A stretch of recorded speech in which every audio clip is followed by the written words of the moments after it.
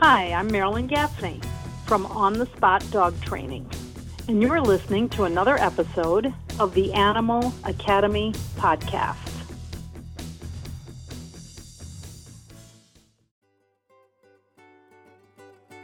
Welcome to the Animal Academy podcast. I'm Allison White, and I'm a licensed clinical social worker who specializes in the human-animal connection. This podcast will showcase professionals who share their areas of expertise in an ongoing series of interviews, and you are there. Their input, stories, and knowledge will help us all understand that we are the ones that actually end up learning from the animals. This is the Animal Academy podcast. Welcome to another episode of the Animal Academy podcast. During my podcast, we've talked about the power of the human-animal connection. When I used to show my dogs in competition, I was amazed at how many young people were also running their dogs. In fact, they were often difficult to beat in competition. They had perseverance, self-confidence, and a special bond with the dogs they trained, then showed in competition. I'll be featuring a series of interviews where I focus on today's young adults, talking with a variety of participants in animal-related activities and a mentor to many other young adults who continue to make the impact that will make the difference in the sport in the future. Speaking of young adults, today we're talking to Ella Palutis, who will be sharing how her work with animals began and how it has impacted her life. Ella, welcome to this episode of the Animal Academy podcast. Hello, thanks for having me. Well, I'm excited to hear more about your story. The first question I have is, first of all, I don't normally ask people their age, but would you mind sharing how old you are, since it is really impressive how much you've accomplished as a young adult? Yeah, I just turned 17 last month. 17, okay, awesome. Have you always had animals at home? Yes, I grew up in a very animal-heavy house. I come from a horseback riding family, so I've grown up with horses, dogs, cats. I've had guinea pigs, fish. I've always just had animals in my life. Did you have a favorite? My favorites are always the dogs. Okay, all right. Well, I had a lot of guinea pigs when I was growing up too, and I had fish as well. But I have to say I prefer my dogs. Yeah. You've been involved in 4-H, right? Yeah. Could you tell me what 4-H is and what you've done within that program? 4-H is basically this organization that aims to teach young kids leadership, and it's really rural focused, actually. So a lot of it is on livestock and shooting sports. It's very country based. So a lot of kids who grow up on farms are part of 4-H, and I did archery through it, but really I just explored dog training through it mainly. So they have a variety of different activities. We're looking at it right now, and there's so many things that you can become involved in as part of 4-H. I had no idea. Yeah, they have all these programs. There's ones for everything. They've got cake decorating, photography.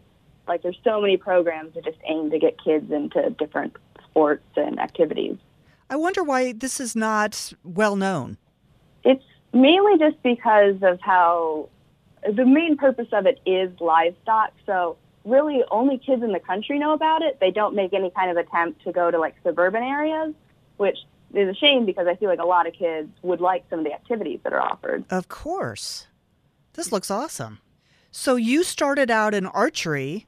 What made you decide to then move over to animals? I guess it just sounded a lot more fun, honestly. I had this dog, this corgi named Lucy, who is 13 years old now, and I started with her just because I liked hanging out with her so much. And we got in connection with the local dog training because I was too scared to go to classes with adults. So they found the dog training through 4-H, and I started going with that, and that was so much better than archery, in my opinion. So eventually I dropped that and just started focusing on dog training. Okay, I think I would choose that too, to be honest with you. I've tried archery, and that's pretty tough. Yeah. Dog training is really tough too, but, I kind of like doing activities with my dogs. Mm-hmm. Ella, you are also, or you have been, the president of Roving Rovers. What is that? What do you do in that role? Each 4-H county will have multiple clubs within it for different kids to join. And Roving Rovers is a club that was founded specifically for dog training.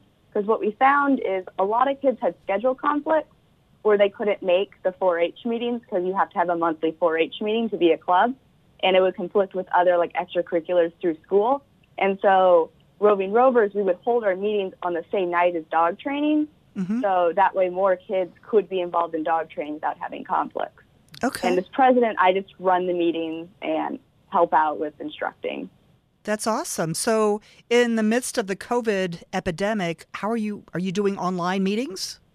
We are having online weekly dog meetings, actually. We have a website set up that allows kids to post videos of their dog training, and I've been putting out instructional videos as the president and demonstrations. So kids are continuing to dog train through this. Oh, that's awesome. So it's a way to stay connected. And would you like us to put a link in the show notes so people can access that for more information? Yeah, it's my4hproject.com. Okay. And I believe there is a dash in the 4-H. Okay. We'll look that up and make sure it gets posted to the show notes. Ella, you have been really involved in 4-H. How did you transfer those skills to actually wanting to do competition with your dogs? In 4-H with dog training, you kind of do a variety of things. And there was this instructor who came in to teach agility. And she also happened to be a competitive agility instructor. And she would just come in and, teach us the basics. And I really started to like agility, and my dog had some potential at it. So I actually connected with the dog trainer and started taking regular classes with her. And that's when I was introduced to competitive dog sports. Isn't it funny how you get the agility bug like right away? Yeah. We had been doing obedience, so then as soon as this agility instructor came in, it was like, oh, well, that's obviously much more fun. Yeah, and the dogs just light up. Mm-hmm. You've been doing competitions with your dogs. Which dog did you start out with? I started off with my Corgi, Lucy. She started training late. I didn't even start training her until she was 5 years old. And so by the time she started showing, she was 8. So she actually started off pretty late in her career, but she went all the way to the highest level of agility before she retired. So she got her work in. That brings up another question, is some of our audience may not know what the highest level of agility is. Could you explain that? Agility competitions are divided into different levels. So they go novice, open, excellent, masters, and they're different classes. And as you progress through up them, they get more difficult in terms of the course. And you start off at novice, and then once you qualify 3 times in that, you go up to open, you qualify 3 times in that, you go up to excellent, you qualify 3 times again in that, and then you're up to masters. And masters is the highest level you compete at. And for masters, how many times do you have to qualify?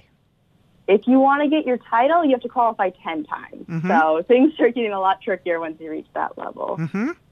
And then there's some other titles that ever since I stopped competing in agility, I think they've added on some titles in the meantime. So you can stay in agility and do all kinds of things, even the preferred class, if you don't want to jump your dog full height. Right. There are all kinds of new agility classes, because there's preferred where you jump your dog 4 inches lower than they would usually jump. And then they've put all these other classes. There's premier, which is even harder than masters. So it's kind of crazy to try to show it. Oh, my goodness. And there's like time to beat, which is all about getting the fastest time and earning points based on your time. And there's fast, where you get to make up your own course and earn points based on how many obstacles you do. They're constantly adding new stuff and new rules. It's kind of fun, though. It keeps people interested. Yeah. I have never earned an agility championship. I've earned a AX, AXJ, MX, MXJ, but never went as far as a mock in agility. So my question is, what did it feel like when you had that last qualifying run and you got to grab the bar and run with your dog around the entire agility field? What was that like? Well, it's like the best feeling ever, especially on my border collie, who took forever because she's crazy fast, but also not the most accurate when you get that kind of speed. But it didn't feel real for a second. I'm like, wait, we qualified, right? And then we ended up getting our mock on the very last day of the last trial before everything shut down. We got it in March. Oh, so my gosh. I'm very glad we did get it at that point, yes. Oh, yeah. Well, I'll tell you, last opportunity. that was your last opportunity. Well, I can only imagine because I know when my dog got an MXJ, what it felt like. Now, I didn't get to grab a bar and run around the ring, but still, I had that look of disbelief, that feeling of, did we really get that? And the judge nodded her head, and scorekeeper did the same thing. And that in itself is a huge feeling. It's a great feeling. What are you doing now with your dogs, Ella? Now we are just mainly doing agility. I have, my Aussie is doing a bit of everything, really. I put some dog titles on her recently.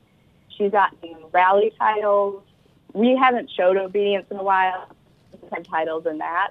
So we've just been kind of training mainly for agility and also working with great videos. Mm-hmm. So I'm looking at the titles that your dogs have, and we'll put these in the show notes as well. What is a BN title? BN is beginner novice. So that is a new class that was put into obedience. It is the very entry level. It is even easier than novice. So that's like the very introductory obedience title. Then what about RM? RM is for rally master. So that is the highest level of rally that she has earned her title, and it's pretty similar to agility. You have to qualify 10 times to get your rally master. Okay. And RAE? RAE is another rally title. So there are quite a few rally levels. There's novice, intermediate, advanced, excellent, master. And master, excellent, and advanced are the ones that you have to qualify to earn your championship. If you qualify 10 times in both excellent and advanced at the same trial, that's when you get your RAE. So it's kind of a big title as you work towards your championship. Mm-hmm. So did you enjoy rally? Yeah, rally's fun. You get to talk to your dog, so the dogs tend to like it a lot more than obedience. My dog still loves agility much more. She says she wish she could be doing that instead, but it's fun, and it's good to get ring experience with your dog. So I have kind of a funny story. I went from showing my dog in agility, and then I learned about rally because it had just started, and I tried to do the cones like the weave poles in agility. And one of my friends really laughed at me outside of the ring. She said, "Oh my gosh, Allison, you did agility inside the rally ring. And that's not the way it's supposed to work." But he passed, so I guess that's all that counts. But anyway, I got a little confused and started doing the wrong sport in different ring. So I know what CGC means, Canine Good Citizenship. What about TKI? The TK titles are trick dog titles. Got it. So her TKI is her trick dog intermediate, which is earned by performing 10 tricks off a list. Some of those tricks, she jumps over my leg, she weaves between my legs, she can go hit buttons to turn them on, she can wave. It's a bunch of, there's a long list you can choose from in order to get your trick dog titles. Well, that's fun. So do they have the trick dog classes at obedience trials? Sometimes, yes. There have been ones where they will hold trick dog titling. Sometimes they're independent events, usually held with a CGC test. Right now, actually, because of not being able to go to dog shows very much, you can actually do it online where you could submit videos, which is how she got her intermediate title, which is really nice because you can do that whenever. And you can do it for any level. So I am also understanding that you ranked number 4 obedience junior handler by the American Kennel Club? Yes. So congratulations. I didn't realize I ranked number 4. It was a bit of a surprise when AKC holds a Juniors Classic, which is this big event that's held in December, and they have all these junior handlers come in and show and kind of compete against each other. And it's a really cool event. It was my first time going, and they also present awards for the top junior handlers in rally and obedience. And I didn't even know that I was going to be receiving a 4th obedience award, but I did for the 2019 year.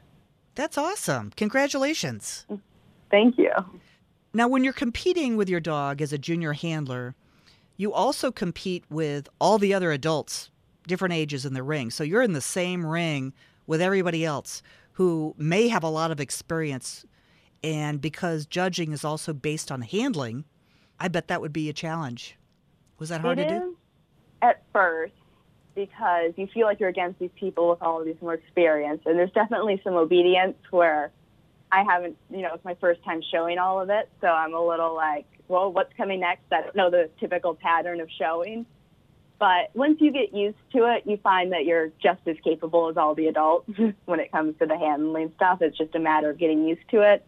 Mm-hmm. And it doesn't really make a difference your age. Everyone's got to get used to it eventually. Oh, that's a really good way to look at it. When you're running in agility, I remember when I ran in agility, I always thought, oh my gosh, now there's a junior handler coming in and they run faster than me.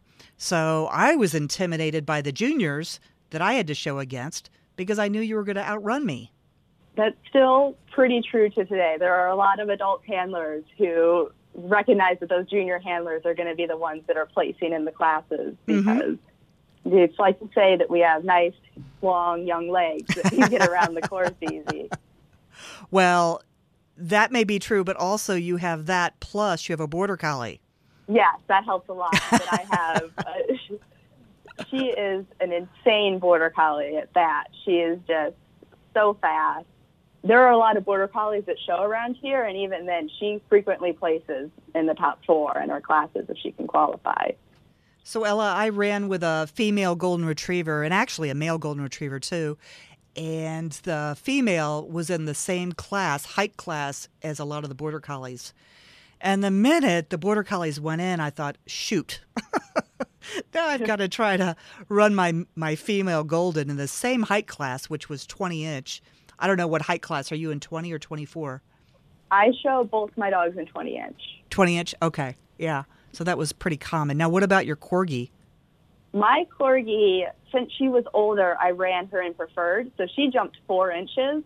Okay. And we were often the only dogs jumping preferred 4 inches. So we actually did win quite a bit being the only dog in the class, which is nice. But now we aren't so lucky in the 20-inch division. Ooh, the 20-inch is a really tough class. Yeah, my Australian Shepherd, no matter how fast she runs, she is not having any chance of placing in the 20-inch. Mm-hmm. Yeah. Yeah, and that's pretty common. But then, it's okay. You do it for the fun anyway and for the qualifying scores. Yeah, she doesn't need to place. She gets good scores all by herself. Right, good. So are you glad that you moved into the competition world? Yes, I am very glad I moved into the competition world. Because I used to show horses. I used to do competitive horseback riding. Oh, cool. I did it when I was young, and I was never that big of a fan of it. I was kind of worried that competitive dog sports would be kind of the same thing, where it's not as fun as I thought it would be, but it's so much more fun than horseback riding. The community's so great. Everyone's so supportive, and you just have such a good time with everybody. You get to know everybody. So do you still ride? Not very often, actually. I used to take more frequent horseback riding lessons, and I would take them on the weekends, but then weekends started being dog shows, and I kind of just decided that I liked working with dogs better than horses. Okay. And I just started riding less and less. But I still have the horses, and I still say hi to them, and I still like having them. Well, it's probably easier to pack up your dogs in your car instead of the horse trailer, right? Yeah, a lot of people who show dogs used to show horses, and they switched because it is cheaper, easier. It's a lot less of a hassle. That's right. It's a lot different because people might think that working with animals is all the same, but it really is quite different. Well, I went to somebody's house and tried to move their horse by just asking them. It was an equine experience where the whole goal was to not touch them and get them to move. I couldn't do it. Well, actually I did, but it took a lot of coaching to get me to move this horse across the round bend. And it's a whole other way of training an animal is to work with horses. But I have to tell you, too, that working with dogs takes a special talent as well, because even though you're doing something fun in agility, it's easy to have it become more of a chore, especially if you really want to win. And sometimes it's hard to lose sight of what the goal is to really have a fun time with your dog. Yeah, there are definitely people, once you get to those higher levels of competition, that are so focused on getting their dog perfect and making it to those big national competitions. But a lot of people do recognize at the end of the day you're having fun with your dog. So those hyper-competitive people are definitely in the minority. Most people can eventually recognize that the dog is just trying to have fun with you. Mm-hmm. So one of the things that I had to think about when I was running my dogs in agility is, are they still having fun? I was having a good time, but I had to constantly check in with my dog, not really constantly, but every once in a while to make sure I wasn't doing it for me and that my dog was still having a good time. Now, I had a dog that had an agility injury, and it took us out of competition, I'm trying to think, about a year and a half. And so that was really hard to all of a sudden stop agility and then do rehab and go back. But I'm wondering if you're paying attention and if that's something you even think about with your dogs. Yeah, my Australian Shepherd more so than the Border Collie. I really have to make sure that she is still confident in herself, because as outgoing and, adventurous of a dog she is, she does tend to get confidence issues where if something is doing something wrong, she might go, oh, this isn't fun anymore. So I really have to make sure that I'm not pushing her too hard, or she might go, oh, this is hard. I don't want to be wrong. Mm-hmm. And not every dog is going to be like this. She's a lot more of a thinker and really wants to please me above all more than other dogs. But you also have to be aware of burnout, because if you start practicing these dogs several times a week, they might think this isn't so novel and fun. And it's really specific to the dog. Some dogs can only run every other week, but some dogs want to run 4 times a week. It's so specific, and it just requires you to have a connection with your dog to know them well enough to know their limits. So with your Border Collie especially, how do you live with her at home when you're not doing agility? Do you have to keep her entertained? She actually does not live with me. She lives with the agility instructor that I train under. I started running her because she was so crazy. She needed a fast handler to keep up with her. So I started running her. She doesn't live with me per se. I just show her and train her. Okay. But she lives with a bunch of other Border Collies, so they keep each other entertained. There you go. I just had a picture of you in high school trying to study with this Border Collie saying, Mom, I want to go out and play. That would have been kind of tough. The Australian Shepherd is a little like that, too. I got to be careful if I'm trying to read, a textbook or something. All of a sudden there's her nose peeping over wanting to go do something. So do you have any other family members that are involved in agility, obedience, or any events with your dogs? Yeah, my grandmother, actually, she shows obedience and rally, and she shows Shelties. And my mom has trained dogs for competitive, but she's never shown as much as me or my grandma have. That's awesome. So it runs in the family. Yeah, it tends to. Sometimes you get a lot of junior handlers, they do come from dog training families. Well, and also I just noticed the Shelties, the Australian Shepherds, and the Corgis, and the Border Collie, they're all herding dogs. That runs in the family too, apparently. Herding dogs are very popular, especially in competitive dog sports. And my family's just always had herding dogs, especially living kind of on a farm setting. They're just good energy levels, intelligent, respond well to body movements. They're really nice to train. I've always had Shelties, so I know that they can be very easy to train, but also hard to train at the same time. It depends on, sometimes they're too smart for me, and I have to work on untraining the things that I've taught them incorrectly. So it can be kind of a challenge. Do you find that with your dogs too, Ella? Yeah. It is sometimes more the dog who is, figuring it out before I do, because she's so smart and to anticipate things. If I do something 2 times in a row, you bet she knows what we're doing that 3rd time.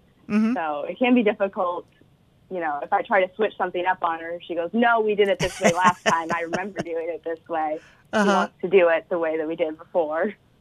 So you almost have to think in dog rather than, human. Is there a certain obstacle that you had difficulty with? Like mine was always the teeter. My dog always wanted to jump off the end of the teeter-totter. Yes, the teeter was a nightmare for us because my Australian Shepherd despises the teeter. She still does. And she would just get to the tipping point and just bail on it. I can't do anything in the competitive ring to fix that because agility is divided into standard and jumpers is just jump, tunnels, weave, so there's no teeter. And we started leveling through that, and we were still at the very beginning level of standard because she would not do that teeter. And eventually she just said, okay, fine. And she still hates it. She still gives me a look every time we have to do it, but she's gotten through it, thankfully. I had to borrow somebody's teeter from my backyard and had to work and work and work to get my golden retriever to finally get to the tipping point and slowly go down to the yellow zone because she kept wanting to jump off, and then she got scared. So that took us out of competition for quite some time until we worked that out. Wow, 4-H. What an incredible organization. And Ella, you're an excellent ambassador for the program. Thank you. It's time to take a break during the Animal Academy podcast. We'll be right back. Make your podcast soar with the Editor Core. The one question every podcaster needs to ask themselves is, why am I still editing my own podcast? We all know that editing your own podcast is the worst part of the podcast experience. Get the editing off your plate and reclaim more time to make more content with the Editor Core. Affordable, talented, experienced podcast editors are ready to take your podcast literally to the next level, to make it soar. Make your podcast soar with the Editor Core. EditorCore.com. That's EditorCore.com. Do you like what you're hearing during this episode of the Animal Academy podcast? If so, consider having your business, organization, or effort connect with me to see how you can sponsor or be featured inside this podcast. Visit my website over at animalacademypodcast.com and let's have a conversation. Thought about a career in voiceover? Need a great, cost-effective on-hold message for your organization or business? Don't know where to start? Check out The Voice Farm, your one-stop shop for voiceover needs. Check it out now by accessing The Voice Farm at voicefarmers.com and see what difference can be made with a company that is truly outside the box. From the Voice Box, voicefarmers.com. That's voicefarmers.com.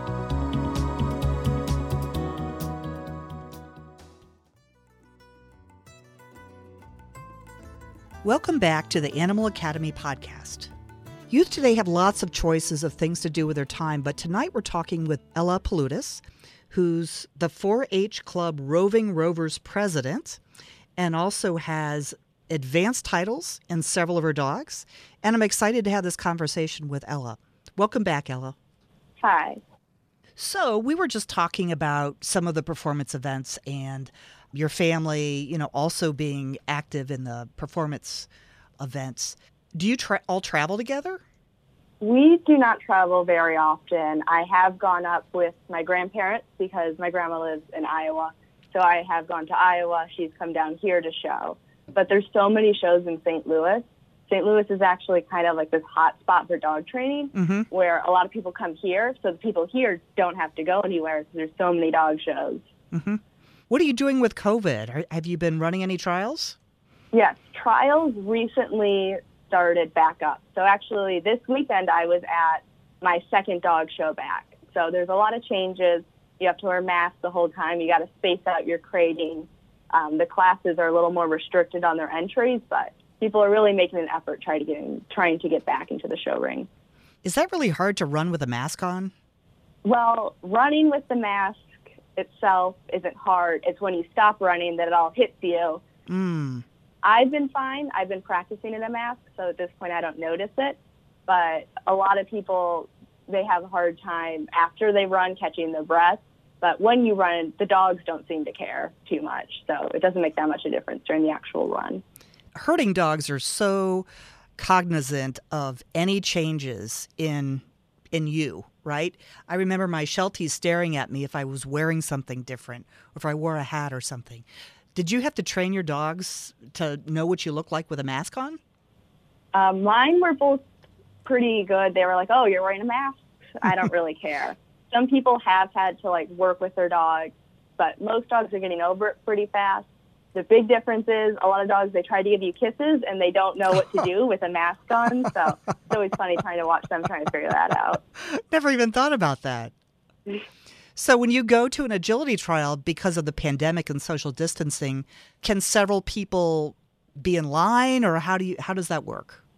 Yeah, so there's a lot more of a system to it. So the trials I've been at, they take duct tape on the ground and they make these kind of squares for people to stand in. So you have the handler who's ready to go in, and then you have 3 handlers who are all spaced 6 feet apart in their squares waiting. And it's a lot more like people who aren't right up, they can't stand there. Because before, a lot of people would just like hang by the ring and wait for their turn. But now you have to actually wait for your turn to get in line. Okay. You know, we all have to make adjustments in this day and age of COVID, so I guess that's better than not being able to compete at all, right? Yeah. Ella, tell me a little bit about what it's like to be in high school and also do dog training. Is that hard to stay focused on high school? I don't find it too difficult on like the day-to-day basis, because it's really no different than doing like being on a sports team. It's really just another extracurricular. It's doing dog shows that gets to be a bit of an issue, because so many of them are Friday, Saturday, Sunday, and I'm in school on Fridays, so I can't show on Fridays, and I can rarely travel. I can't really travel to do dog shows because I have to be in school. There are a couple times where there were big competitions that I was allowed to take off school for to go to, but not every junior handler will be allowed to take off school like I was. That would be hard. What do the other kids in school think about you training dogs? I think it's kind of cool. Yeah, a lot of people, they don't know much about it. They hear I train dogs, and they're like, oh, cool, because a lot of people don't really know about competitive dog sports. When they hear dog showing, they think conformation. They think having the dogs trot around the ring. That's what they see. You know, some people are aware of agility, but not that many. So I don't usually typically try to explain it. I just say dog showing and let them assume conformation. What do you think would be a good way to get more young people involved in just training their dogs, even if it's just for fun? They don't have to do competition.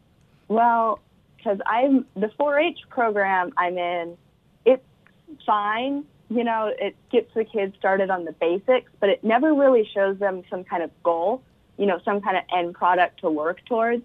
A lot of kids, they go into it and it's either a lot harder than they expected, or it doesn't move as fast as they expected, because there's not really classes that are geared specifically towards kids. So I think if more kids were aware of like what you could actually do with your dog, you know, they teach the sit, the down, the come, and they're like, okay, I've trained the dog. But there's so much more we can do, and people just aren't aware of it. You know, AKC they do some work to try to teach the general public about dog sports, but I think there should just be a lot more specifically aimed at kids.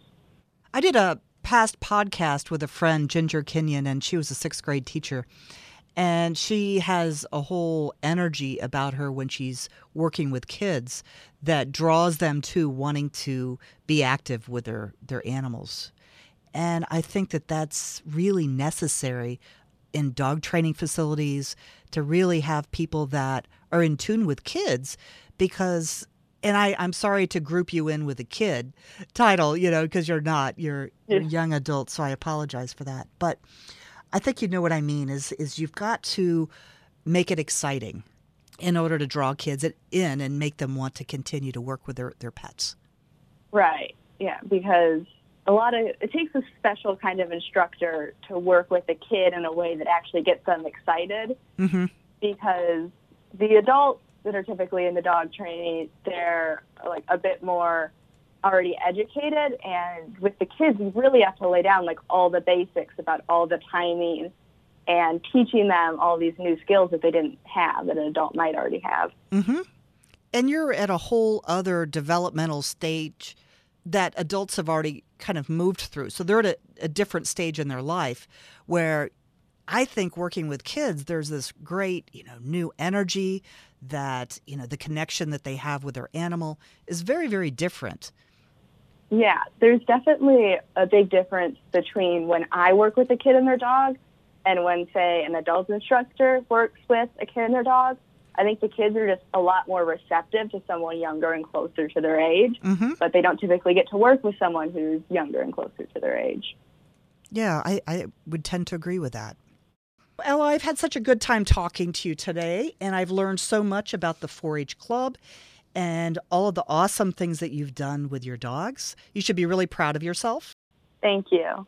And I wish you all the luck in the future, and hopefully you can come back and talk to us again and let us know all of the good things that you've done in college and in your goals of being a teacher and a mentor to young people. Yeah, that'd be fun. Terrific. Thanks so much, Ella. Thank you.